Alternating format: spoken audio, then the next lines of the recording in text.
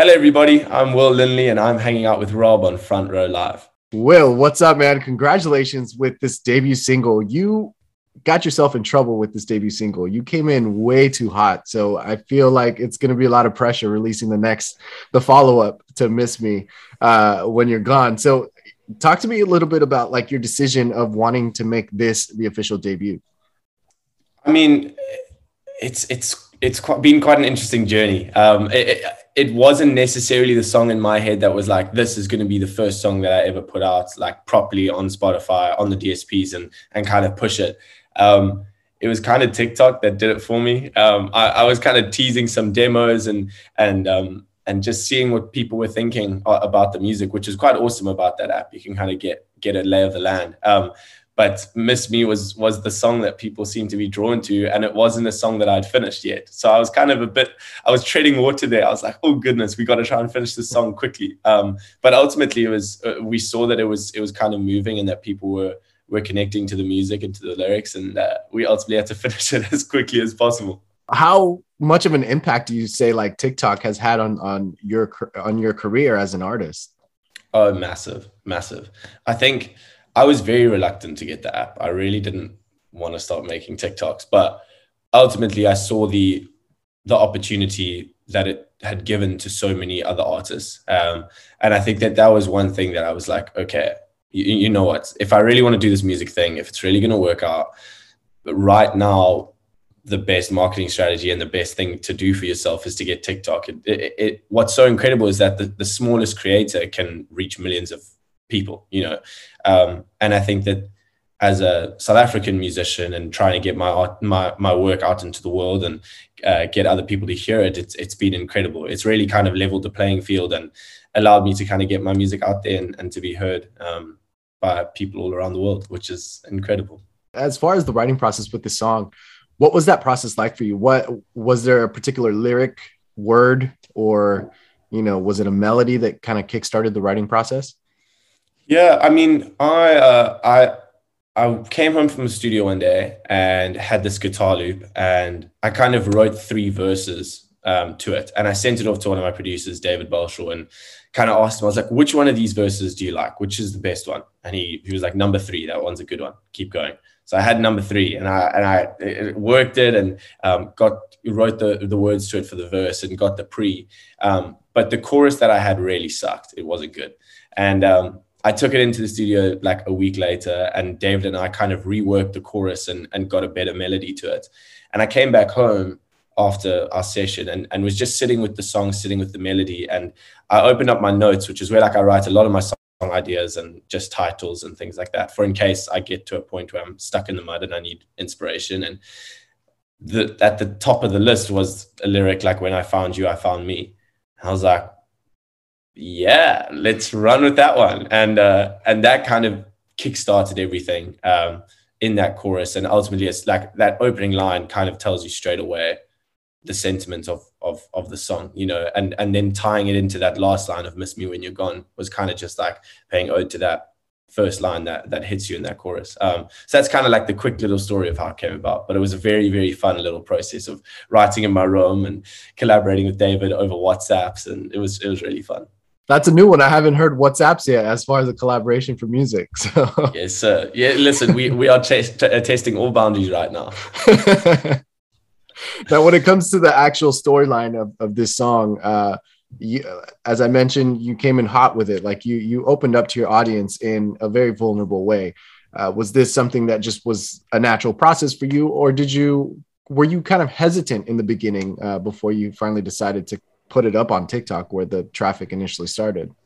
Yeah, I mean, for me, it kind of did come a little bit naturally, and I don't mean to sound like cliche or cringy, but I think for me, it's the most important thing is trying to write music that's kind of real and feels authentic, and I feel like I'm telling proper stories. And I think that between releasing Miss Me and today, I think I've gone through processes of like writing music that doesn't feel real and authentic, and then I ultimately don't have a connection with it, and then I write stuff that feels super honest, super raw, super like just open, and then I get scared to put something like that out, But I think for me, at the end of the day, it's like I'm not going to hold back music that is important to me and that like feels like it speaks to my soul and to who I am. Because I feel like if I've gone through one thing in life, chances are there's at least one other individual out there who's gone through the same experience. And I think that that's the most important thing. And if people are connecting to the music,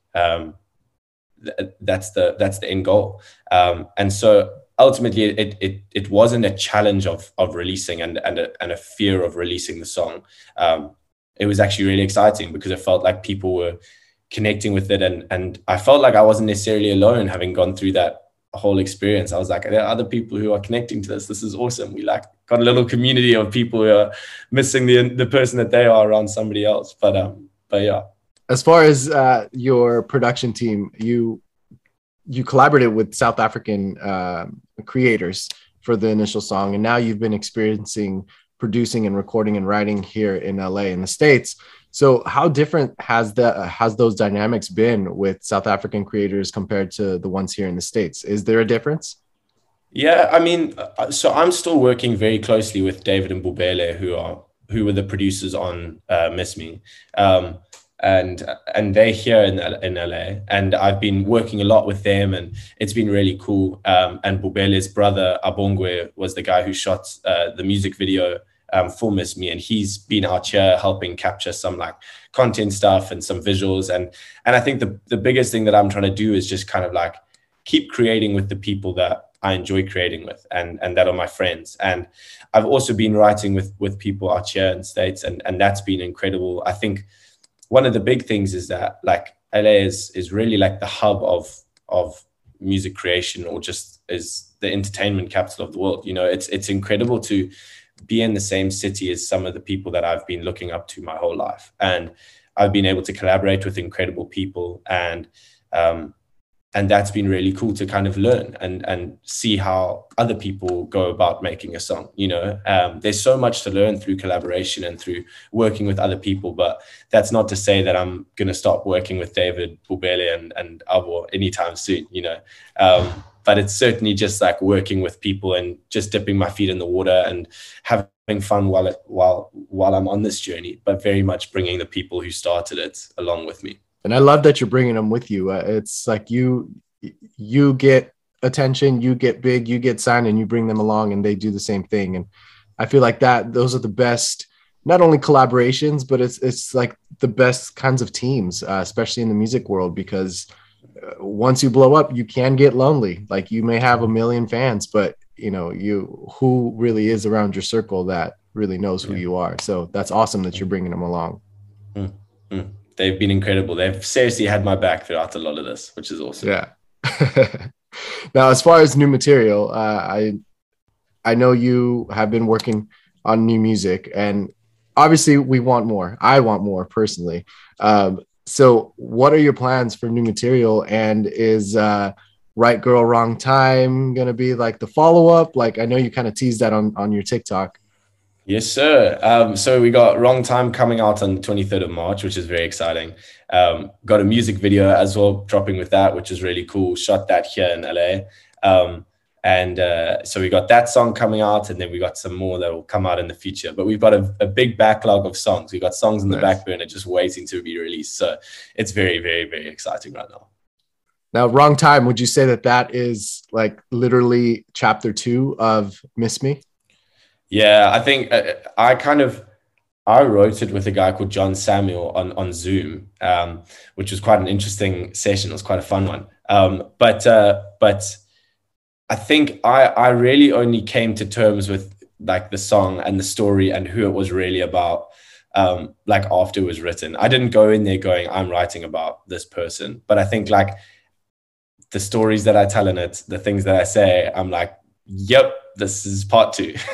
It's like, okay. And I wasn't intending that, but I think it just kind of naturally came out, which I'm really, really proud of. But it's got a kind of a different feel to Miss Me. It's still got that acoustic energy, but it's a lot more upbeat, a lot more, I don't know.